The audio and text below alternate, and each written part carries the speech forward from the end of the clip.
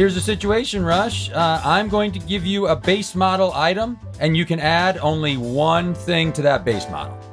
Ooh, okay. I'm going to enjoy doing that. I hope so. I'm Rush Howell. I'm TJ Jagodowski. And this is Here's the Situation. It's a real podcast about hypothetical situations. This week's theme, TJ, is Add Ham and Eve. Yes. Add Ham and Eve. And I should say we are recording on an Eve, or we're not. It's actually daytime. We usually kind of record at night, but this is New Year's Eve, the day of New Year's Eve. Yes. So this will be our last recording for 2020. You guys will hear this. Well, actually, I think we only have one in the can. We got to get to work, man, because we have no buffer. We got this is coming out soon. Yeah. Usually we got a little fat in case we have to hibernate for a bit. We can eat off of that for a little bit, but we are skin and bone right now as far as the pantry goes. Got to get to recording, but first we have to celebrate getting rid of 2020. Yeah. It's I love that. Like, we think it's going to be really different come 2020. Hey, why not? Why not? For 9 months out of 20, at least it's going to be real similar to 2020. Hey, don't say that. You don't know that. Like it overall, like I feel like getting 2020 into our hindsight is a good thing, and I feel like there's a little bit of an. I mean, I am a longtime basher of New Year's Eve as a holiday, of the New Year's transition as kind of a silly holiday. But this year is a little different. Let's put this one in the dumpster and set it on fire twice. Yeah, I think everybody ought to, begin tomorrow looking forward. And to that end, TJ, yes, I'm gonna do a very basic situation to start here. I love it. So here's the situation. Yes. You, TJ Jagodowski, and I, Rush Howell, are recording our last podcast of 2020. We're doing it on New Year's Eve, and so I thought, let's go ahead and do some New Year's resolutions. Okay. And if we then are still recording a podcast that's at right. the end of 2021, okay, hopefully we will be, but who knows? But if we are, we'll come back and revisit our New Year's resolutions. I thought we'll both do, however many you want. I was going to do maybe 5, and we'll do some New Year's resolutions and then see how we do a year from now. Okay. You want to go one for one? I have 3 that I kind of know of. Maybe 4. I have 4 that I maybe know of. So we can kind of go one for one if you want. Sure. All right. You want to kick it off? Yeah, sure. I have, when COVID first started and it seemed like, this might be like 6 months or we don't know, like it was a new bug. If it was like anything like SARS or whatever, MERS, it wasn't going to last forever. It wasn't going to be global, and so right. I had this idea that I still want to put in play, and I'm resolving to put this show up. I got the cast together. I had everything all set up. I had a 15-person cast of different ages and different backgrounds and stuff ready to go. I had rehearsal space scheduled, and then this thing turned into what it was. And so I've been sitting on this for now 9 months. And it's an idea based on contagion and mutation that I'd like to put into an improvisational form and explore those ideas. I have it maybe one step past that in my head, but really wanted to see what would happen once I got everyone in the room. So once the vaccine is widespread and we can all get into a room without worry with 14 or 15 of us, I resolved to put this show up in some form. Who knows? And who knows what situation our theaters will be in by then, where it might even have to be an atypical location or something, something like that, a place that's not used to hosting this kind of thing. But I resolved to put that show up in this coming year. Nice. Good. I like it. I look forward to seeing it. Resolved that I will come and see your show in 2021. My first one, pretty basic, pretty straightforward. Concrete goal of I want to lose 8 pounds or more in January. Okay. And I want to lose 5 pounds or more in February. Okay. And then this is all one resolution, really. It could be 3. and then the third thing is I want to, on March 1st and every 2 months thereafter, I want to assess specific weight goals. Okay. All right. So I resolved to do those three things. Did you get, because last year you had or this year, I'm sorry, had a pretty fantastic weight loss total or whatever. Did you get to the number that you wanted, or is this still getting down to the number you were looking for? Or I didn't quite. I mean, I hit my goals for 2020. Okay. In terms of weight loss, I wanted to be a little bit lower at the end of the year, but I accomplished what I wanted. Generally speaking, I didn't do great. I hurt my neck in October and didn't exercise for about 6 weeks. Okay, because I couldn't, and that had a negative impact. But in any case, I got very close to the weight I have as like a target weight, but I feel like I can get a little low at the beginning of the year to have like a little bit of a buffer to then focus on some other stuff. But I feel like in the early parts of the year, I mean, I almost always like don't drink for January and February. I try to eat well, try to exercise a lot. So it's an easy time to almost like reverse hibernate, like gotcha. Use those winter months to lose a little bit. Okay. Here, my second one is I also had this scheduled right as Corona hit. But I want to up how many of these I do. I haven't taught in a long time. And I had a workshop scheduled. There's a little theater over in Logan Square called Logan Square Improv. And I was going to do it there.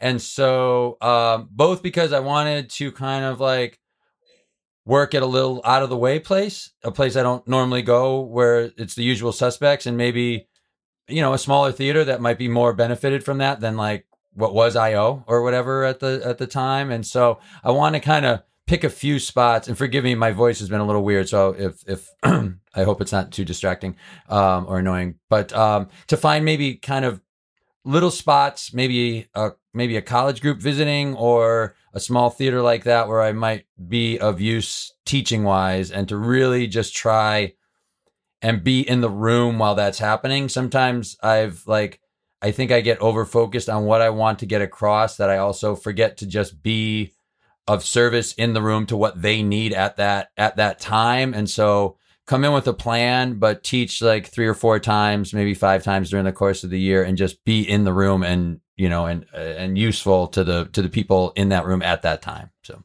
got it. So I'm writing down at least 3. Yeah. Teaching. Let's say 4. I'll do one, at least 1 a quarter. Right. Yeah. One is 1. Well, I guess no, do 3. Sorry. Do 3. Cause I don't know when I'll be able to do this. So. Yep. All right. My second one is a thing that I just inexcusably, I did a terrible job of in the last year, truly inexcusably. I couldn't have had an easier year to, do well on this. And I did terribly. And, that is read 15 books. Okay, yeah. Which isn't really that high of a number. I try to do consistent though. It's consistent. It's a book every 3 to 4 weeks, right? And there's some big books out there and some busy weeks, so it's it's something. Well, every year my goal is to read 12, and I think I've done it almost every year, except this year I read 9. And I mean, why did I trail off in the easiest year of all years to read books? So I'm taking the 3 that I missed by, I'm adding them to my 12. All right. 15. All right. This one I don't want to say too much about. I was told one time, I read one time, that if you have a story you want to tell, write it down before you say it to anyone. Because the story wants to be told, and once you tell it, you will no longer feel like you need to write it. So say no more. We'll just say tell secret stories. It's a form that I usually detest, but I want to find a way to perhaps be on stage again without the anxiety that comes from it. And I may have found a way. And so we'll just say a show. I want to write this show. Okay. My number 3 is something, this is going to be the hardest one for me. Okay. And that is, I want to, and I try to make my goals specific, but this one I'm unable to really make specific. I'm just going to have to say whether I did well or not on this. And that is, I want to reduce what I call administrative procrastination. Okay. And I think I'm pretty good about, I have a pretty manageable level of procrastination when it comes to the kind of heavy substantive things, work, whatever else, any kind of major things. I'm pretty good about that. Like, I'm not like, paralyzed and always behind and things like that. However, I am very bad about things like, you have 14 days to go to the Illinois website and let them and pay the toll when you didn't go through the thing. Like, for some reason, rather than when I get home just doing it, I wait, as long as possible. That causes me to miss the deadline more than I should on like ministerial things. It just all sorts of stuff. Like, I want to do a better job this year of somebody says, hey, you need to fill out this form and get it in. Yep. Just be like, okay, I do it right now. Yep. I do it the first available minute instead of the last available time, because I have too many times like blown a deadline by forgetting about it later when I could have just done it. Yep. And I kind of justify it by being like, I have too much other stuff to do. I don't want to use the headspace to be on top of these things. And so this year, like, I don't know where that headspace is going to come from, but if I end up like watching less internet videos or whatever, that's okay. But I do want to have better focus with that in that regard. I'll give you mine. That's a lot like that. And again, for no good reason. I left a message for our friend Mike O'Brien on like December the 26th. We saw each other. We did the benefit for Second City, and we saw each other while that was going on. And it was just really lovely to see him, as well as a bunch of other people. And I just missed him. So I wanted to call him. I left him a message. He left me a message on the next day on the 27th. And then I was like, I'll talk to him tomorrow. So I wrote myself an email that just said, subject, call Mike O'Brien. And I've had that like email now. I look at it every day, and I don't know why I don't just call him right then, but I put it off like, well, tonight, if we talk for half an hour, or like, well, I also like am also weird about saying to someone like, hey, I just want to say hi. I don't want to talk forever, and not being able to, worrying about being able to extricate myself from the phone call. This is from people I love, so I don't know why it's a weird thing for me. So I just put it off, and now it's been a week, and like, it's a guy I love who's great to talk to, and for some reason I don't just dial now, say hey, can't talk for a long time, but I was thinking about you and I wanted to say hi, and and that kind of thing. So I'm just gonna get better about that. I do it with Mick Brayer too, where I'm like, oh, I gotta call Jack, and that's where it ends for some reason. Even though I have time, like I just don't do it right then, right there. So from now on, I'm just gonna do it right then, right there. And if I have to say at the beginning, like, hey, I might have to hop off in about 10 minutes or whatever, but what's happening, kind of thing. Right. I'm just gonna do that. That makes sense. And even that thing that's like, writing an email to tell yourself to place a call is a little like scheduling a meeting to plan a meeting, where you're like, well, instead of writing myself that email, maybe I just make that call. Right, that's right. But and again, there are aspects of my life that I'm very good about that. And then just kind of inexplicably, there's ones where I'm quite poor. So I'm going to work on that. The last one that I have, so number 4 and final for me, is I want to learn to cook 2 easy, basic dishes that I will cook at least twice a month. All right. Just as I think I'm ultimately going to reject cooking as a hobby. I know most people say I'm crazy, there's nothing that gets weirder looks than like when people come to my house and open the refrigerator and there's like, either nothing or just like, like already cut fruit. Right. And it's like 40 Spindrifts or club sodas and and sushi and Whole Foods sushi container. Yeah, that's right. I mean, so I do want to go ahead and, if any of the viewers have like a favorite or recommendation, I'll probably spend a week or two kind of assessing what I think will be some things that I would like to be able to do to make on the regular that are healthy and tasty, so that I can have a little bit more variety and start working on a little cooking. That I'm going to try to do. You might be looking right past a resource here, buddy. I might be able to help. I cook every day, every night. I make a meal. I'm going to make tonight. Beth's going to do the scallops. I'm going to make a corn puree with roasted red bell pepper pureed in there with it. I baked some sugar cookies today with an orange juice, freshly squeezed orange juice glaze with orange with zest in the glaze just this morning before we recorded. But if you give me a couple ingredients, I might be able to steer you towards a dish. And my last resolution is, I was doing this before COVID started and early on during Corona, is once a week I was starting with an ingredient and then building a meal around it and cooking that meal on Friday. So I started with like peas because they were, like on my mind. So I made a pea puree and I forget what I put on that. And then I doubled up, made a pea risotto. I made a risotto with corn you puree corn. You basically get the corn water out of the corn and use that to soften the risotto rice, and it infuses the flavor of corn within the risotto. And then you use, other pieces of corn on top as well. But if you give me something, I might be able to cook up a little something, or maybe we could both try the dish. Maybe we'll do a special episode. Yeah, we can try and fail. We can both try a new dish, that same new dish on Friday, and see how it came out in each of our houses. I like that you've got your own kind of personal Iron Chef thing going on, where you're like, here's the ingredient, but instead of like 90 minutes, you got a week. Yeah. Allez, cuisine. Today's special ingredient: lump crab. Allez, cuisine.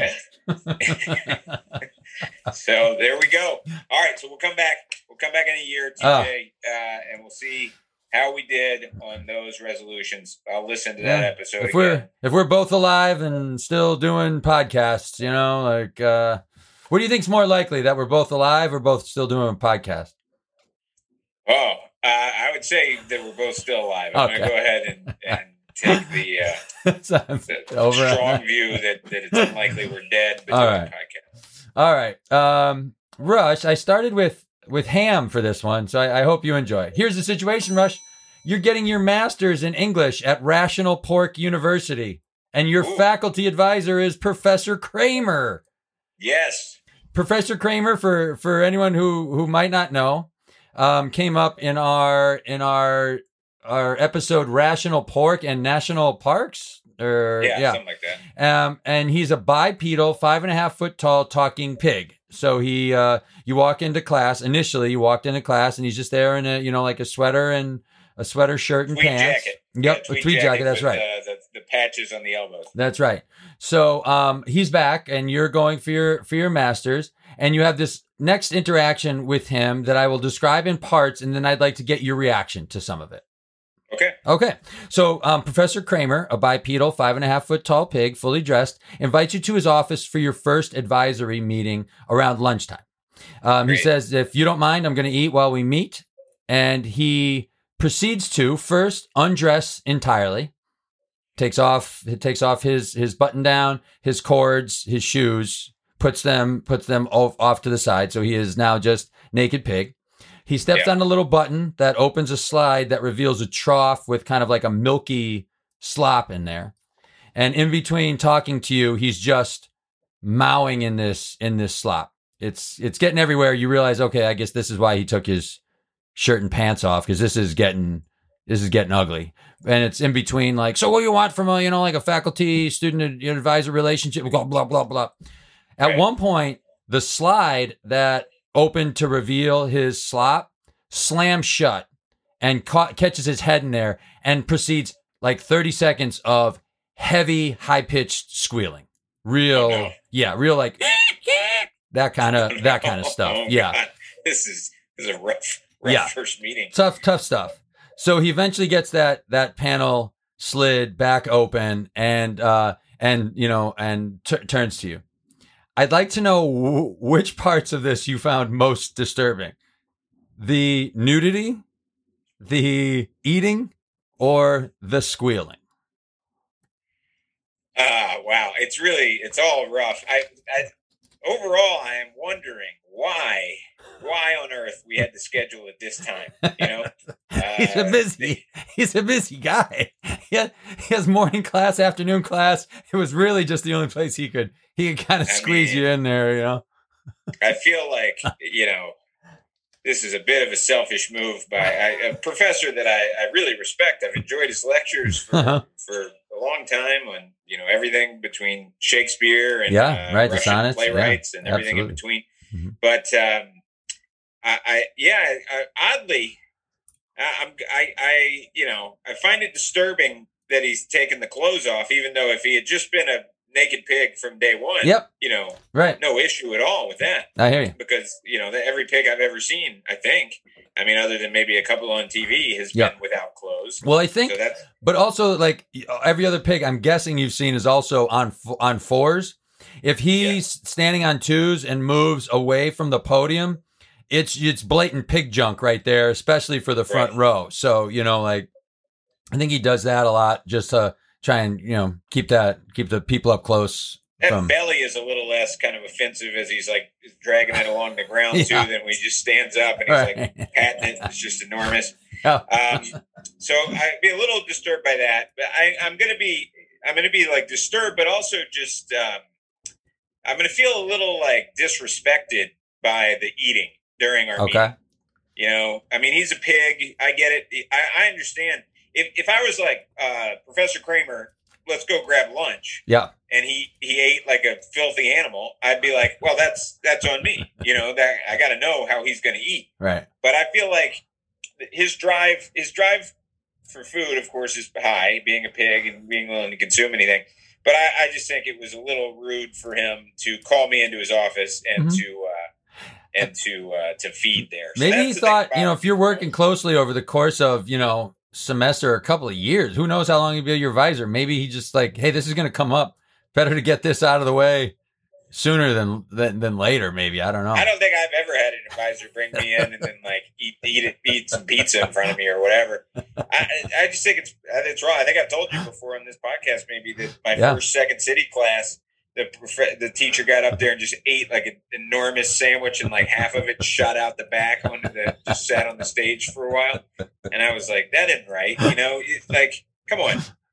Like there's a time for eating and a time for working, and they rarely kind of overlap. The first class there wasn't sight gags, was it? By chance? No, it wasn't. Okay. No. Okay. It could have been. And then the squealing, I feel a little bit, it's disturbing, but I just feel bad for Professor Kramer. I'm like, this is awful. Surely they have a better system than to get his head trapped in that thing. Yeah. And I'll feel like, I'll feel awkward, about, should I help? What do I do to try to help in this situation? He's really squealing. And then I think for the remainder of our relationship, it's going to be a little hard to block out that squealing. Yeah. Because I'm going to look at him a little different for the rest of our relationship and be like, oh man, I really saw this guy in a bad spot. When William Macy is caught at the end of Fargo, I still haven't gotten that sound out of my head because it sounds like a pig being grabbed with pincers. I still can't unhear that. Let me ask you this about the nudity. If instead of it being Professor Jerome Kramer, it was Professor Janine Kramer, is the nudity more off-putting or does it have no difference at all? It's not going to have any difference. I don't think.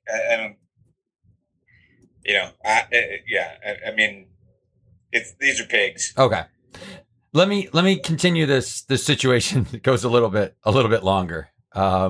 So after lunch, Professor Kramer says, hey, I'd like to introduce you to my assistant and also the head of the department. You might run into either of them during the course of our mentorship here. So he introduces you to Dolores, who is his assistant, who is a duck. And he also introduces you to Anna, who is the head of the department, who is a horse. Okay. Which of those seems to make more sense to you? Probably the horse. Okay. Because we have talked about barnyard hierarchy before, and that seems to make more sense that way, or is there something else about it that... I don't know. I mean, I've gotten used to this talking pig. It's a big mammal, not a smaller bird. So now another bigger mammal is also able to talk. I mean, I've seen Mr. Ed. If he had brought out another pig, I'd be like, of course, here we go. Right. I mean, I get how this works. But I wouldn't be surprised by any of them. Okay. That's my gut. Well, then let me ask you this last one, because this was already in the in the chamber before you mentioned that you'd be less put off, by the pig. He says, lastly, hey, I'd like to have you over at some point for dinner with you can bring someone. It's my spouse and I would love to host you. So you imagine yourself ringing the doorbell of Professor Kramer's house at this point, and I'm going to tell you that his spouse is going to answer the door. Which of these do you find most disturbing, and which of these would you find least disturbing? Cool? Yeah. His spouse answers the door, and it's a human. Yeah. His spouse answers the door, and it's a not pig, another barnyard animal, but doesn't talk or anything. It's just a barnyard animal. Okay. The door is answered by another pig, but it's not a talking pig. It's just a regular pig. Yeah. Or another talking, standing pig. Okay. So I knew before you gave me the choices, I thought, and I will confirm, I am most disturbed by another pig that is not a talking pig. I was too. It seems very wrong to me. Like, right now, what is going on? Oh boy, I mean, Professor Kramer, basically he got bit by some radioactive spider or whatever, and developed these things. And he was like, "Hey, I was already married to this pig. That's how it goes." But it just feels like the power dynamic is really bad. It feels like so much advantage is being taken of that other pig for me. I don't. Yeah, I don't know. Yeah, that one really puts me off. Really puts me off. So second most, for the same reasons, is a different barnyard animal that also is not sentient or whatever. Yeah. And then human would be more disturbing to me than just another Professor Kramer. Okay. A lady Professor Kramer or another male Professor Kramer. Yep. All of those would seem the most normal to me, just to have another talking pig. Yep. Okay. That's great. That's all I had. That's all I had for Although, I'd be a little weirded out if it was a talking pig who was really conservative, because that doesn't seem like a good match. He's a liberal professor, most likely, right? He's an English teacher. If he's got a hard line, real righty, Second Amendment conservative talking pig, that's going to be a bit odd to me. And it's probably going to lead to some of those knife drops, on the plate during the dinner. If pigs had a political lean, just in general across the board, do you think left or right? Well, I'm so influenced by Professor Kramer. Okay. I got to think left. I got to think left. But, there's a lot of, they probably don't love farmers, but maybe they do. Get slaughtered by them a lot. So I would think that they're probably going to be a little bit on the left leaning side. They're going to support vegetarians, I think, largely. Yeah. And vegetarians probably skew left leaning. All right. I enjoyed, I'm always happy to see Professor Kramer. I'm going to block out that. Can we just say that lunch never happened? That lunch never happened going forward? Can we just say that that never actually occurred? I don't know. We'll have to see. We'll have to see when it's logical that Kramer makes another appearance. We'll have to see if building off that lunch is useful or we say not. That at the very least, there's two different operable universes where in one I didn't have the lunch and one I did, and we can call it Kramer versus Kramer. And then I can decide which. God, I hope that never happens. How about if they do get a divorce and the pig he's married to is a non-talking, just regular, like, how do you even defend that pig? Like, what's that pig? You're going to have like lawyer? a hard line. Oh. You know, you're going to have like a hard line lawyer. Oh, my God, right? Who's just, and that non-talking pig just got smoked in the prenup. You know, like that was. Oh, not necessarily, man. Really? A lot of times the biggest danger is when you have the lawyer who becomes the client themselves, who has a client they can just push around, because then they're just all about like, you're basically dealing with them on the other side. Okay. So, all right. Could be dangerous. All right. So we are in Add, Ham, and Eve. Yes. So I'm going to do one, and you'll see what this ties to. Okay. So, TJ, here's the situation. Yes. You are approached by the henchman to the eccentric billionaire. Oh. And the henchman says, TJ, it's the end of 2020. The eccentric billionaire feels a little bit of remorse for the fact that he believes that you believe that you've been treated badly by him. He overheard you talking on a podcast where you said you didn't like how the eccentric billionaire has treated you. I don't buy it. I don't buy it. I don't buy it. Gesture. He doesn't feel remorse. He doesn't feel remorse at all. This is no. This is either a more diabolical setup or the henchman is really gilding the lily or something here, but he does not feel.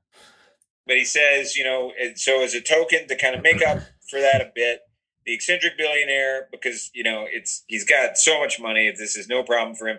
He is going to construct and pay for in full a dream home for you and Beth. He'll buy whatever property you want. He puts the house on however you want it. Just full with trapdoors with spiked pits in it? Nope. It's just what you want. And so you don't really believe it. You say, fine, whatever, build it. I'll believe it when I see it. And so then a year later, he comes back to you and he's like, you said you believe it when you see it. Here you go. And he takes you to the home. And sure enough, this is like your dream home. Beth immediately loves it. It's got everything that she described that she wanted. It's got everything that you described that you wanted. It's spacious enough, but it also feels cozy. It's got like a perfect kitchen for you. It's got a bakery set up. It's got stuff out in the backyard where you have a perfect kind of exercise set up. It's got a little watch repair studio that you can use. It's got an office for you, an office for her, but it all feels like it fits together very nicely. It is exactly what you would want in a home. You really can find no fault with it. I also requested that the home cost at $999 billion. So, so this eccentric guy is no longer a billionaire. I can tell you that. Oh no, yeah. Well, he had previously become an eccentric trillionaire. Nah, yeah, you can't. No. He's doing just fine. Gosh, damn it. It's like the home is everything, everything you could want. Okay, it's basically perfect. There is one thing, which is, as the henchman is showing you around, he shows you everything in the house, and he says, "Look, all of this is rent free. You own it. You own the land. Nobody's got any easements. Don't worry about any of that stuff. You can leave at any time. You can't sell it. We're not going to just give you the $999 billion. You can't sell it, but you can leave at any time. You have title. We promise we'll never, strip that away from you. There is one thing, which is there's one small door in a hallway, and you can never, ever, ever, ever open that door. Okay. For any reason. You are forbidden entirely from opening that door. Everything else is absolutely perfect. Beth loves the house. You love the house. Me nor anyone else? I'm sorry? Is it that door can never be opened, or just me? Is it me nor anyone else can ever open that door? You and Beth are never to open that door, nor instruct anyone else to ever open that door. That door should not be open. You're forbidden from opening it and seeing what's inside. Okay. Are you willing to move into that house? I think I could do that. I think I could not open one door. Yeah.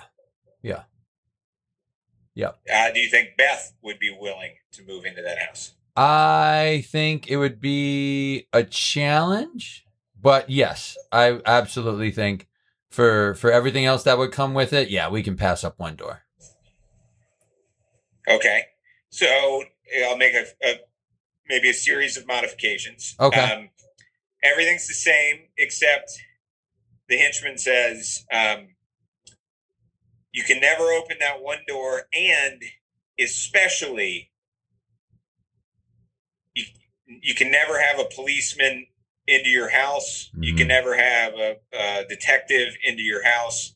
We just request that you don't do that, and you're forbidden from opening that door. Does that change your view as to whether you're willing to take the house? Yep. Okay. Yeah. So strike that. Fair enough. You're worried about that. So now he says, okay, you can't open that door, and I'll tell you why. Okay. You can't open that door. If you open that door, there is a wormhole within there that allows for time travel. The eccentric billionaire achieved a lot of his success by being able to travel in time and take advantage. He's gone back in time and invented a bunch of things and made tons of money off of that. You, however, are absolutely not allowed to ever use that wormhole or ever open the door, but it has to stay open. Or it has to be available to be opened, or else it wouldn't work. So you can't do it. Are you willing to do that with that condition? Yeah, I think that's fine. Although it does, like, the fact that it's got to remain accessible goes against the first thing that I would want to do and was planning on doing, which was just wall off the thing. Absolutely cannot wall it off. It's got to remain accessible. Okay. Yes, I can. Wormhole future. Yes. Yeah. If it takes it out of the realm of like murdered bodies and shit in there, then I'm okay with that. Yeah. Yep. All right. He says, great. There is one other thing, which is, the eccentric billionaire is going to, come out of that door every Wednesday night at about 7 p.m. And he may be carrying any number of different things that he's taken from some other time in the future or in the past. And he's going to be in your house no more than 2 or 3 minutes as he just gathers his composure and gets out of there after his time travel. But he will be in your house for about 2 to 3 minutes every single Wednesday night at 7 p.m. Is that okay? Do you want the house? Yeah, I think I still do. Because I'm also like, well, if he's doing something shitty, he's been doing this for forever and ever. He didn't build a house and then get the ability to do this. So if he has been doing, whatever stuff for personal gain or whatever, he's been doing that for a long time. And if this house is as I imagine, which it is, then I can be nowhere near that hallway or wherever that door is for 3 or 4 minutes on a Wednesday night. Yeah. Yeah. Now he says, back to the first scenario. So you can't, the door must remain accessible. Okay. But you don't know what's in there. But he says, I promise you there's nothing illegal. There's nothing unethical. Okay. Behind that door. I like the sound of this. If you open that door, it's not just that you're forbidden from opening that door. If you open that door, you will die instantly. Okay. That is true of anyone that opens that door. Okay. Do you take the house? Yeah. Okay. Yeah. Yeah. I assumed it was going to be at least that anyway, if not worse than that. So I was under that impression. And then if we have anyone over, I mean, this is going to be a big ass groovy house. If we have 15 people over there, we can still come up with absolutely no reason why anyone would need to go anywhere near that door. So yeah, I would still, and if it was someone I could be honest with and trust, then I would tell them like, hey, this is what this is. You'll die. You'll straight up die. Then I'll tell them that too. So yeah. Yeah. Because people are going to wonder, like Grandi's going to be like, how the hell did you get this house? This house had run this house looks like it ran almost $1 trillion, Right. Well, here's the deal, and the trade-off was this door. So don't go in there. Please don't go in there. Yeah. Do you think you have any friends that would be just like, they would have to open the door? Yeah. Like St. Clair would probably come closest to be like, get the fuck out of here. What's in there? Like you got candy in here. Like, oh, come on. He might open that door. He might. He'd be like, you got this $1 trillion house. I want to see what's behind the door. Yeah. And last question. Can you think of any specific thing that is not part of the commission of a crime? So not dead bodies, and that is not like, supernatural. So it's not a ghost. It's not a monster. Can you think of anything that would be behind that door where if he describes it, he says, look, you get the whole house, but you can't open this door. And here's why. Is there anything that comes to mind that would keep you from going into the house?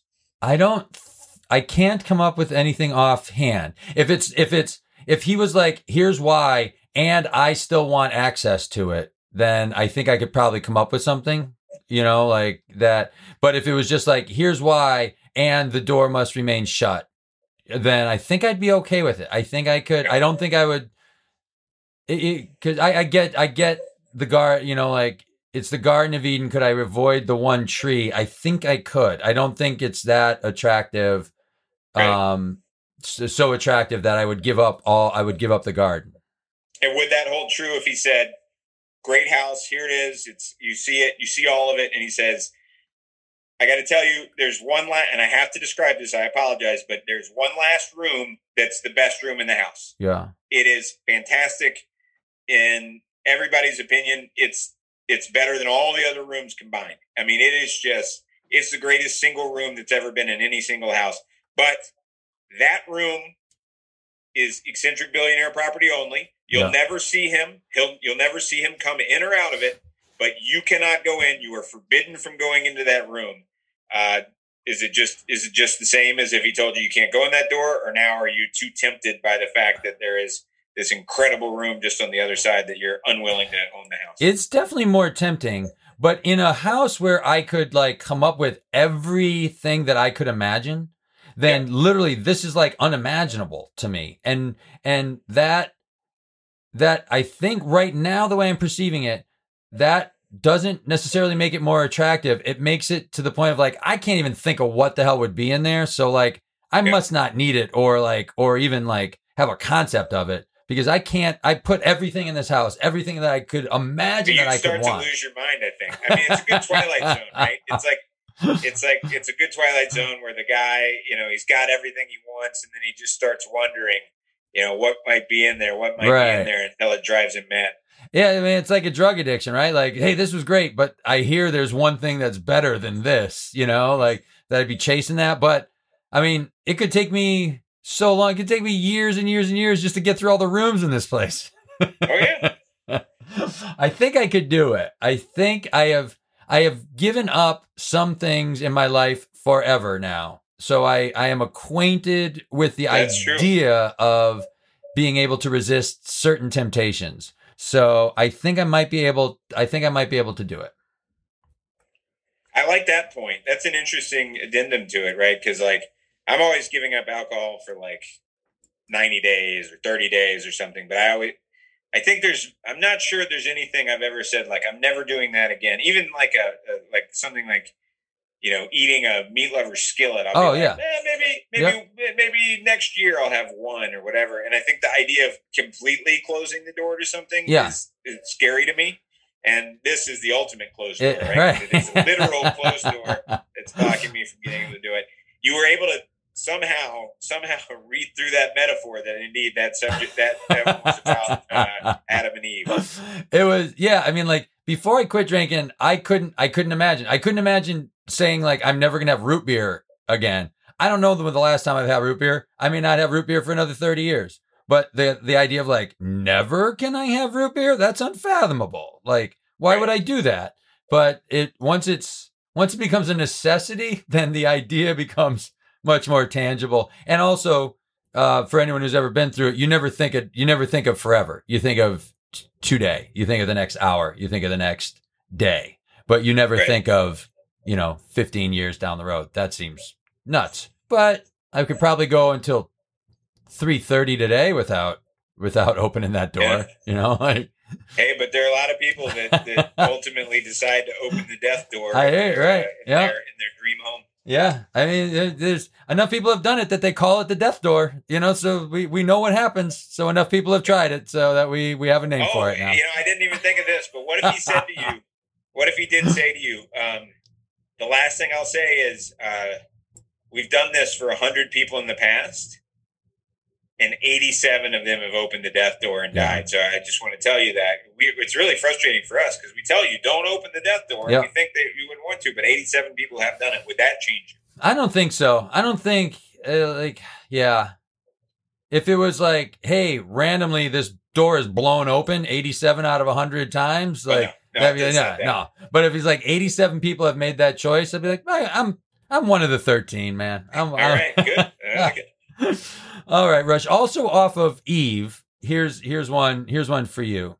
I would like us to, here's the situation. Let's construct the ideal situation, sticking to only achievable ends that would make you most comfortable being absolutely naked around 10 clothed people for like 3, 4, 5 hours. And just to start us thinking about it, I wrote down some things that we might have to make decisions on. So, if it's a type of thing where you'd like to get your body in a certain physical shape, how long down the road would you like to do this? A year in the future, 2 years in the future, 3 months in the future? Would you know them? Would you be more comfortable around strangers? Would it be all dude buddies of yours? Because maybe they'd be like less intimidating to be around. And what would the setting kind of be? It has to be a lit setting, so we can't be in a pitch black room. But would it be kind of a dim cocktail party sort of thing where like you have 10 people over your house? Or would it be more of like, well, if we're in an island somewhere, then the motif is more that like nudity here wouldn't be as like weird as having 10 people over my house and opening the door naked to them coming in. So just stuff like that. But I'd like them to be all actual situations that you could actually set up or do that make you the most comfortable. I mean, the one that comes to mind, I guess, would be strangers. Because I got to go 3 to 5 hours, I think you said. Yes. 4 to 5 hours, something like that. So I think it would be like strangers where I am a nude model for a art class. Okay. Would you prefer them to be aware of your discomfort as a nude model, or would you rather them know nothing, like no words exchanged, you just walk in, drop a robe, and sit there for 4 hours? I would just want to do like the regular, just be like, hey, this is the one for this week. Okay. Where they're coming in, and obviously, then you've got whatever, some art class renditions of your naked body floating around for posterity. But I mean, first it's an art class, so like none of these are ever going to matter. But so maybe now I'll try to construct another scenario, because that one's fairly. Let me ask this: if you were going to do that, would you maybe like, and you got to do this at some point in the future? Would you like, hey, you know what? Let's get it over with. I'll do it tomorrow. Or would you like, hey, you know what? I'm going to drop this January weight, the February weight, just for my own comfort. So let's do this in 4 or 5 months. Or would you just like, let's just get it off my plate now? Yeah, I'm in pretty good shape now. I'd rather just get it done. Okay. I don't want to sit around and wait and think about it. I mean, obviously, like, I wouldn't be like excited to do it. I think if you paid me a bunch of money to be a nude model, I'd be like, all right. I mean, I wouldn't be like that worried about it. Yeah. I do think like most other settings though would be really weird. I mean, like hanging around. I always think it's odd, the guy, and I haven't hit this point yet. I mean, it's an old joke, but it's true that you go like in these gym locker rooms. And the older the guys get, the more they're just like, they don't give a shit. Yeah. They're just like sitting there blow drying their hair totally naked for 5 minutes in front of a mirror. That's always been odd to me. Because we think of like the older person who doesn't give a shit as more being the one at the dinner table who will say whatever they want. but that probably also extends like, I don't give a shit how I look, or like, right. They certainly don't. Right. But the weird one is like the vain ones, because like again, the blow drying of the hair is always a kind of a vain move, right? It takes a long time to blow dry your hair, and you're only doing it so that your hair looks better, right? Than it would look with the wet dry, with the towel dry, So you got that guy, but he's like, it's some 70+ year old. It's not a beautiful thing, like the male form to begin with, and it's 70 something. Like it's not. Nobody wants to see that. So it's hard for me to come up with too many other spots. I maybe said this on the podcast. I don't remember, but I was at my grandmother's house. I had my birthday there when I was a kid, and I forgot my bathing suit. And my grandmother was like, "You got to swim in your underwear." And I was like, "What? No, this is terrible." And she's like, "Yeah, what are you worried about? Just go swim in the underwear." I like still remember that as being like, that's because you had to swim. You were compelled to swim. Yeah, no, I didn't. Not swimming was not an option. Right. So I remember being like, "This is uncomfortable." So yeah, if I'm not allowed to pick art class, then I think I'd have to really do some hoops a little bit to think about exactly what it would be. But it would be strangers before like friends. Okay. With the situation explained to them, if let's say it had to be some non-academic setting, that whatever. Let's say it's a cocktail party, just for the sake of this. Would you want those strangers to know like this is a challenge for him, that he's like got to spend this time, and so they're aware, or would you rather them not be? I don't care. Okay, they're strangers, So I mean, the whole thing is like it's going to be like a thing that I hope to never have come up again, right? I hope I don't have a thing 12 years later where they're like, "Wait, I think I know you. You were the guy that came to our holiday party, and you were totally naked, and you never said a word about it, and it was very inappropriate, and you did it for 4 hours." What is at the heart of? Is it? Is the discomfort, and I'll ask you this because I'll answer for myself and then ask you this.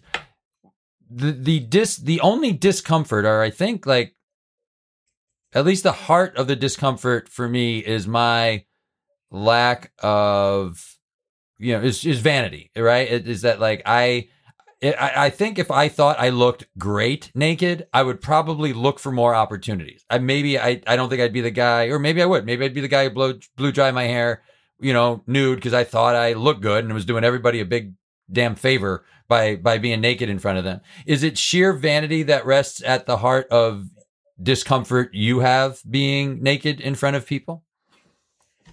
No, I don't think so. I mean, I'm sure that's part of it, but I think it's just it's like a weird, but it's a deeply ingrained societal taboo, right? I mean, it's like, I think that's just the case. And they always say, "Oh, Europeans are more comfortable with the naked form and the nude beaches and everything else. It's more okay." But I just feel like we American kids are told from a very, very early time, like, it's inappropriate to be naked. So it's more of like is that because pilgrims came here? Is that really because like Puritans first landed here when Europeans came over? Or I don't know. Yeah. I mean, I just think it's a deeply ingrained societal issue. I mean, it's crazy that you can show a horror movie. Oh yeah. Or like significant gunplay, bombs, people like dismember men coming out, and still get like a PG-13 rating. Yeah, you can swear left and right. You can say basically anything and get a PG-13 rating. But like you put a breast in there, full frontal nudity, and you got an X rating. Yeah, right. And you show a topless woman for a minute, you got a hard R on that, right? I mean, that's crazy. Yeah. But that I think in a culture where that is the case, you can't really deny that we have a kind of a deep-seated, whatever you want to call it, puritanical or whatever else, stigma against nudity, and I mean that's just that's just how it is. And so it's a combination of many things. For me, it's like I've always been, for better or worse, like a rule follower, right? And so I would have a level of anxiety and stress about not following the rules and acting inappropriately. I would have stress around standing out is so different from everybody else. Yeah. I'm not totally, a follower at all, but I also wouldn't view myself as an exhibitionist.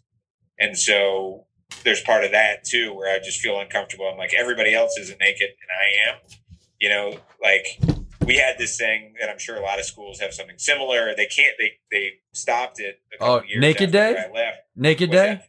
They had Naked Day at your school? The Nude Olympics, it was called at Princeton, where on the first for real? year, all the sophomores went to one quad and ran around naked. I thought you were talking about like your grammar school. So I was just joking that you had like Naked Day, but you're actually, there is such a thing. There is nude Olympics.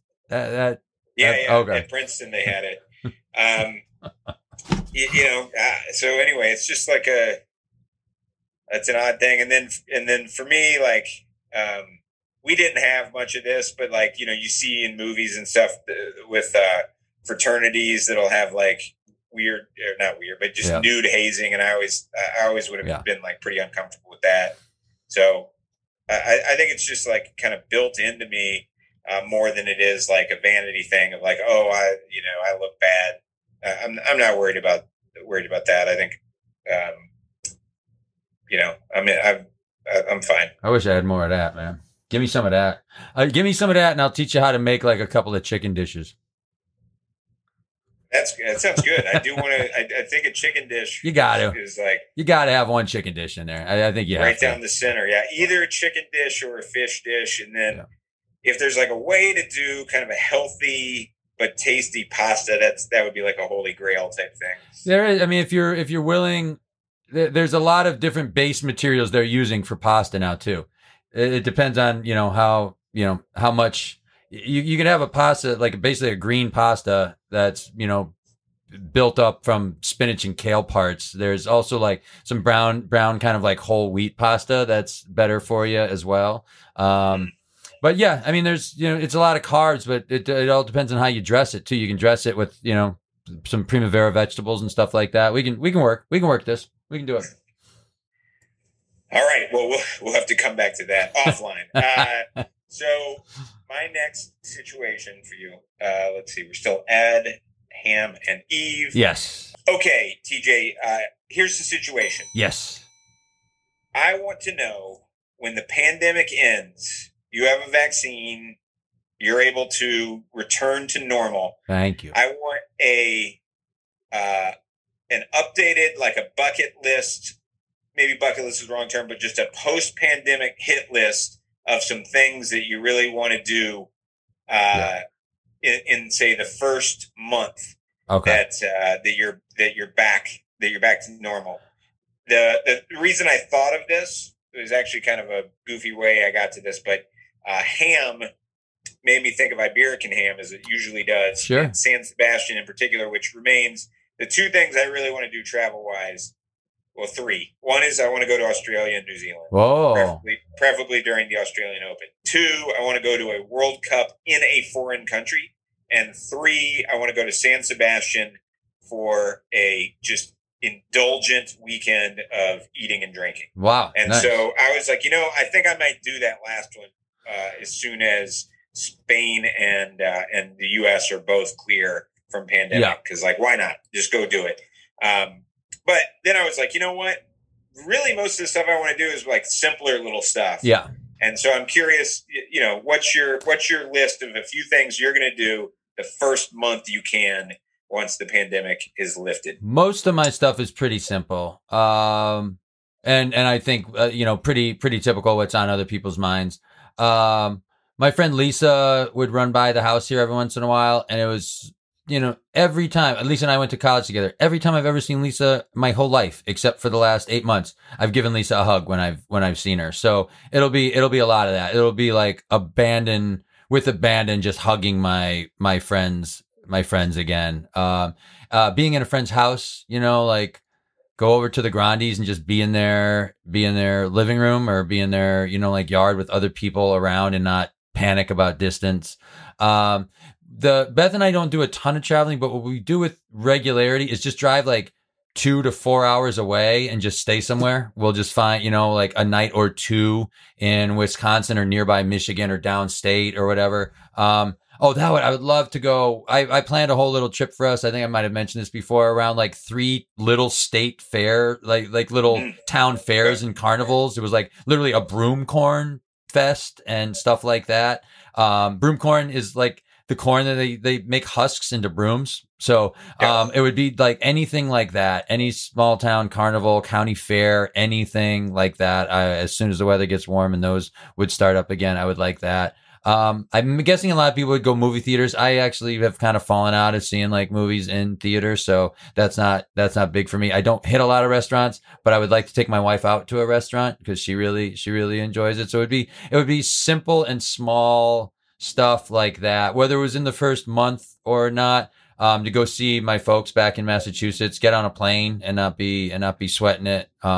So probably little things like that, or just go to the grocery store and not think of everybody. Like I have an inner monologue in the grocery store that goes a lot like, get the fuck away from me. Like, what are you trying to do? Kill me? Why do you have to be this close? Like, go wait to shop for your acorn squash. Like, do you really need strawberries this bad that you have to be this close to me right now? Like, this is a one-way aisle, shit like that. And I would stop. I really would look forward to going to the grocery store without swearing at everybody in my head.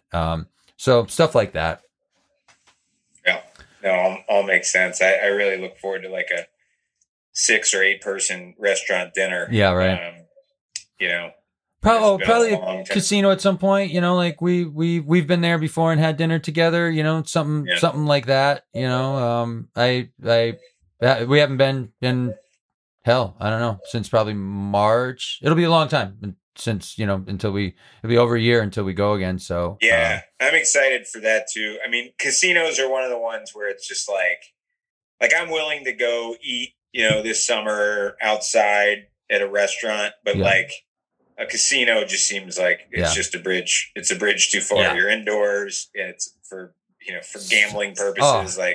Right. I'll gamble on a lot of stuff that like Corona. I don't want to. That's a bet I'm not willing to flip a coin. And there's just so much shared material there. Like you're sharing dice, sharing chips, sharing cards, sharing like everything is being like passed between multiple people. And all right, Rush. Here, this one's off of ads with one D, and I think you might have did something with me like this before that I kind of like. So I'm going to return serve on this with just a little wrinkle. Rush, I'm going to give you 2 taglines for a product that is unnamed, and these are not real taglines. These are invented taglines of a product. One is from the 1970s, and one is from today. All I want you to do is tell me what the product is, and if you want to, why they adjusted their tagline from the 1970s to a more modern one today, if something strikes you. Otherwise, we're just looking for the product. Cool? Got it. All right. The tagline for the first product from the 1970s was Drop Dead Gorgeous. The tagline today is The Boardroom Isn't the Boys' Room. I think it's for like pantyhose. Okay, yeah. Like a leggings type thing, but they have so they focused more on business wear, over that period of time. Great. Next product, 1970s tagline: firmly grounded in tradition. Today, live a life of conspicuous distinction. Oh man. I think this is for a cigarette company. Okay. And so and this is a cigarette company that went bold still in the 90s. So in the 70s, it was just like everybody can smoke. And so it's just this highfalutin statement. But in the 90s, it's like, this is conspicuous. You're sticking out. You're gonna still smoke. You're still gonna maybe it's like a cigarette holder. Okay. Like a gold cigarette holder. Like nobody's using it anymore. Hey, I mean, back in the 70s, everyone, like even Batman villains, like the Penguin had a cigarette filter going. Nowadays, all right. Yeah, they're now appealing. They want people. They're like You're the ones that swim upstream, right? Guys. You want, we want you to basically be saying an unspoken "fu" to everybody when you use our products. Yeah, in the late '90s when they were really running out of business, they just changed their tagline to "We'll say it, fuck you." All right. Third product, 70s tagline: "We dig deeper." Today, if you want safe, go with the other guys.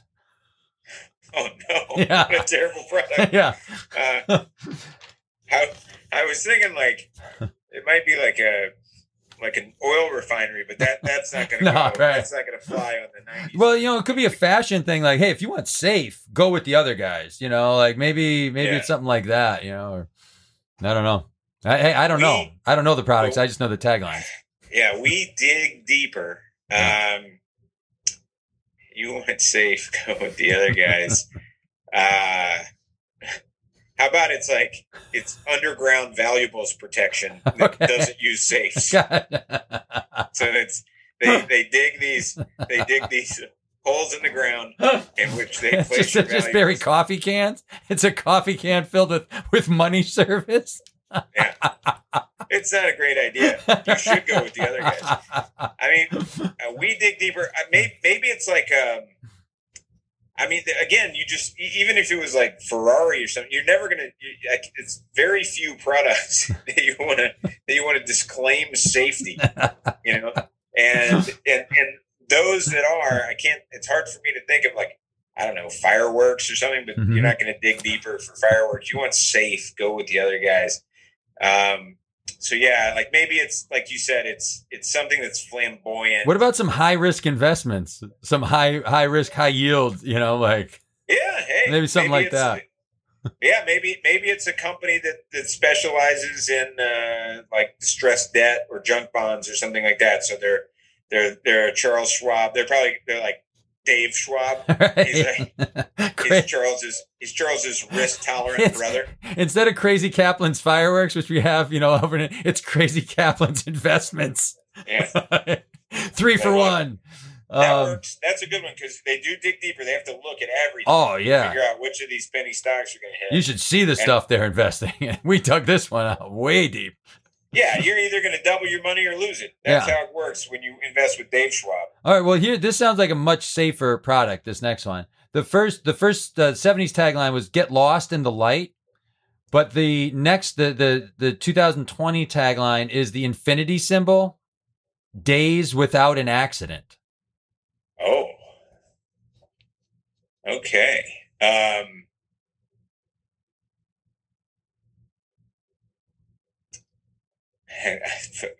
I was stuck a little bit on sunglasses, which I can justify because you move through the sunlight, but then also you can see better, so you don't have your trip and fall. But that's no good. So, what is it? It's get lost in the light. Yep, get lost in the light, and then infinity symbol, days without an accident.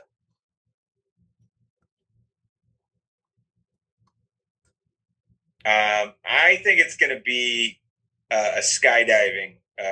Ooh, very cool. An experience, like an adventure experience organization. And it used to be Get Lost in the Light. You're way up in the clouds, diving through. I like this. All right, last one. You mama said you wanna some. All right, like WANNA. You mama said you wanna some. And then 2020. Your mother said you wanted some. I don't know, Seth MacFarlane's book vault. That you can no longer do although he wouldn't have learned that by the 90s. Yeah. So Yeah, I don't know. It's probably like it's like the rice-a-roni, but it's for Chinese. It's for some Chinese food. Okay.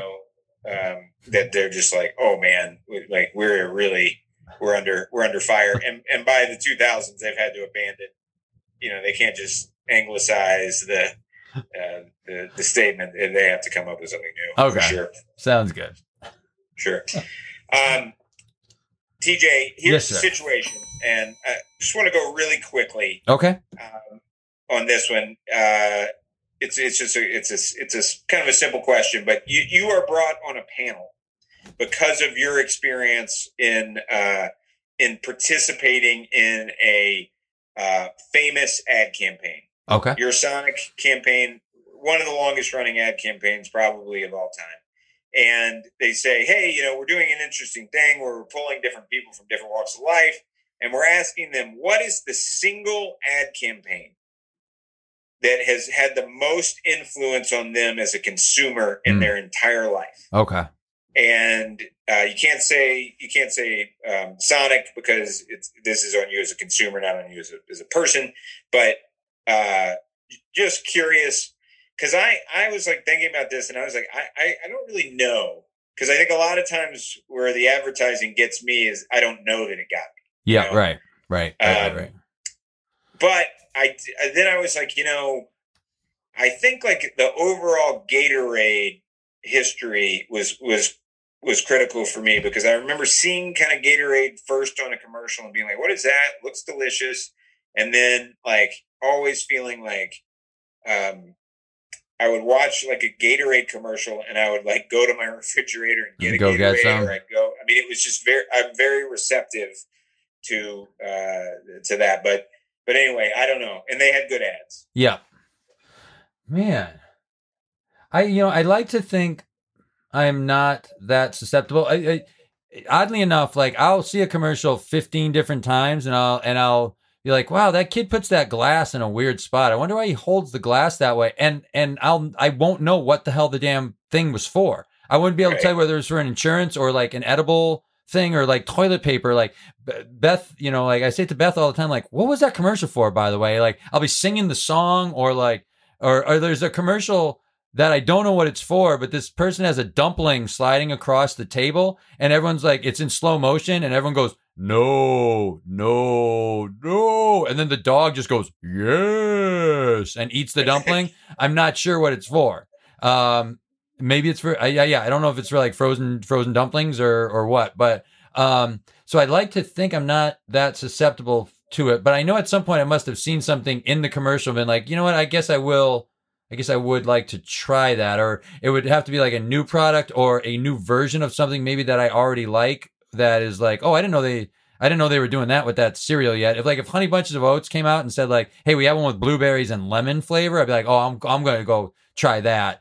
Because also like I was a fan. I would say like probably the campaign I've been most a fan of for the longest time is probably ESPN's campaign, but I already liked that channel. It wasn't just getting you to watch any more ESPN. No, I was already in. That's how I saw the commercials. I was watching ESPN all the time. So I think it would have to have been like a twist on something that I already like, or an innovation of a product.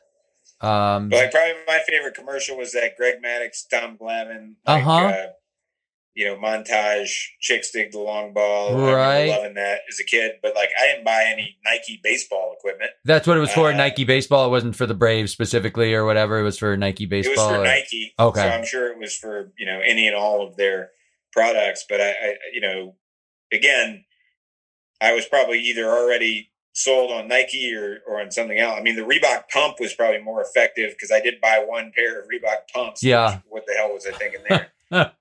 I might have seen a print ad for the Chicago Dogs that made me look up like their schedule.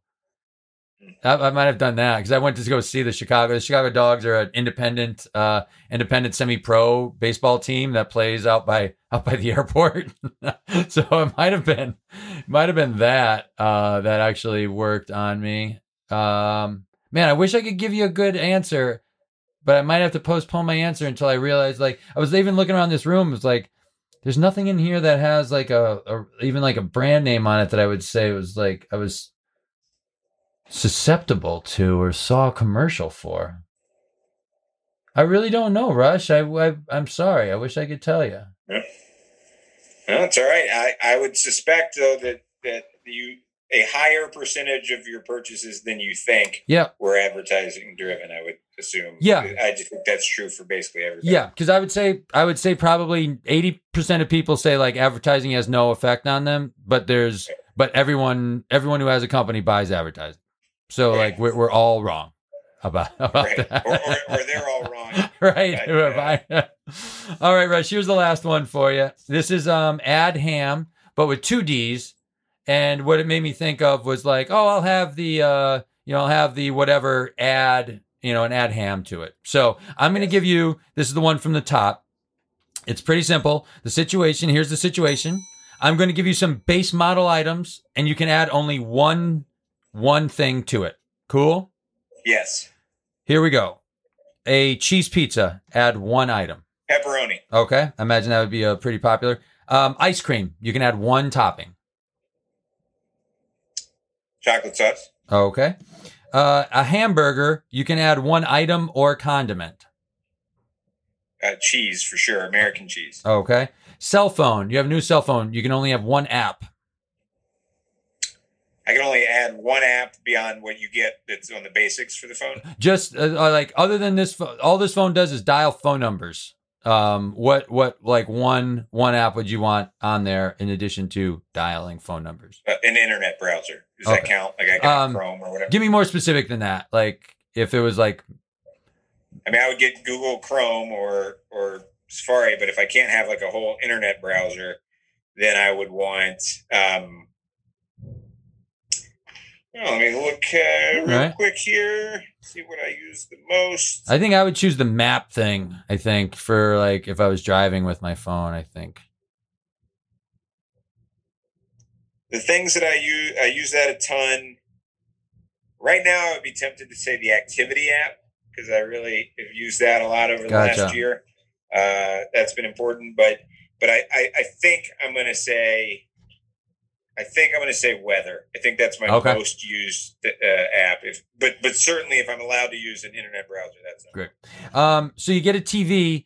You can put a wire in the back that gets you the four main networks. We'll even say you get public television, your local public television. What one kind of cable channel or other channel would you want on there?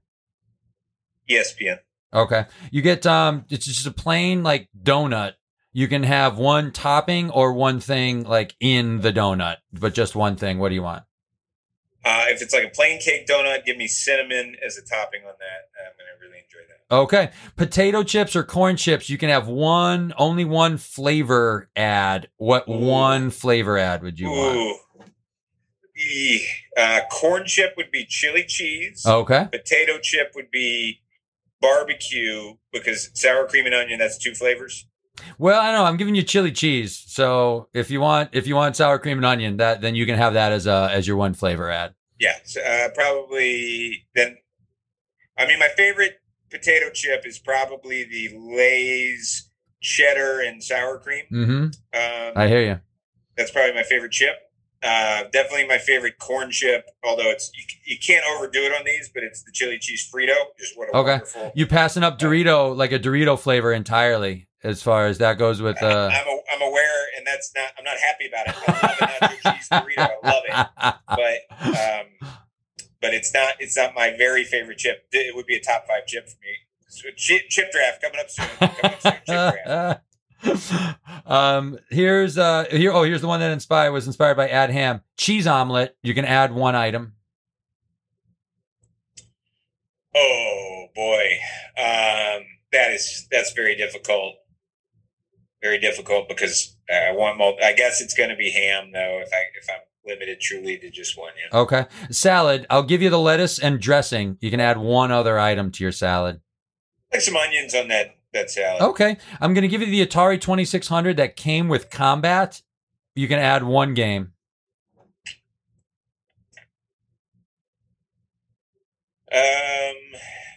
Probably Adventure. Okay. Last one, Rush. Mr. Potato Head. I'm going to give you the eyes, nose, and mouth. What one other ad do you want on Mr. Potato Head's head? Penis. Okay. Oh, head only. Give me like a Sherlock Holmes hat. Okay, you're a little deer stalker lid. Yeah, I was trying to think of what else, like, because there were different eyes, different noses, big lips, little lips, but then you got like a little, like, there's like a little, like, kind of hay hat that I kind of remember, and a pipe, but I couldn't remember too much of the stuff. I almost said pipe, but yeah. I want a little hat for him. And I guess shoes are an automatic, right? Because he had to stand up on those little blue shoes. Oh, yeah. Gotta have those. Yeah. What would have been what's your game for, let's do a couple quick game systems. The Nintendo, the NES system, you can only have one game. What is it? Probably Mike Tyson Punch-Out. Okay. I'm going to go Zelda. Okay. Legend of Zelda on that. Nintendo 64. What do you got there? I don't know if I ever had the Nintendo 64. Okay. The Sega Genesis. Sonic the Hedgehog. Okay. PlayStation 4. Witcher 3. PlayStation 2. Final Fantasy 7.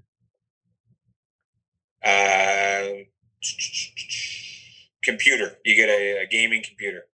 I don't know. I never had one. I think it would be like one of those early. Was there like an early mud that I could have? You could be like walk left. Yeah, one of those. Bang into rock.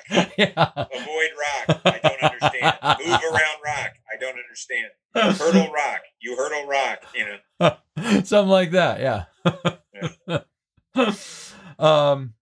I think that's it, and I think I probably put mushrooms on my pizza. I love. I know that's the worst. That'd be we couldn't disagree more aggressively on that one. Let's not ever have a draft of pizza toppings, because it would be one of the only times that Nick Delicious, and because I think your tastes range are kind of close to Nick Delicious's tastes. I believe. It seems that way. Yeah. He always seems like he and I have. We seem to we at least have the same number one. He tends to. I noticed that Nick Delicious tends to admit what his number one is, and then he otherwise is kind of he tries to stay out of the way, like a good commentator would. It's not about him; it's about the drafters. Yeah, but he's got a little Chris Fowler in him. Like, I like Chris Fowler, but like Chris Fowler when he's commentating on tennis, I actually think he's quite good. But he's not he didn't play professional tennis, and you have all these they trot out all these, former pro players, and a lot of them say a lot of really stupid stuff. And Fowler, in my opinion, to his credit, but a lot of people don't like about it, is he'll just throw in his own opinion sometimes when it basically calls people out for bullshit. He'll be like, well, you say that, and that's interesting, but, it seems like he's won a lot of points when he's come into the net, or whatever. And then the guy is always, you can just tell they're like simmering underneath. Who, Pat McEnroe, or who is it? Who any of them. Yeah. Most of them are not very good. Chris Everett's probably the worst, but he doesn't commentate much with her. But any of the McEnroes, John was pretty good. He's like zoned out now. He's phoning it in when he does these things. Darren Cahill, very nice guy, but that's kind of his downfall. That anytime there's a tennis match and they're like, "Hey, Darren Cahill, do you think that this major change here in the second set is more a result of player A raising the level of their game or player B lowering the level?" Darren Cahill is incapable of saying anything bad about anybody, so it'll just be like, a little bit of both. I think it's player A raising their level. Oh, nice. No. Not even a little bit of both. That's not even safer than a little bit of both.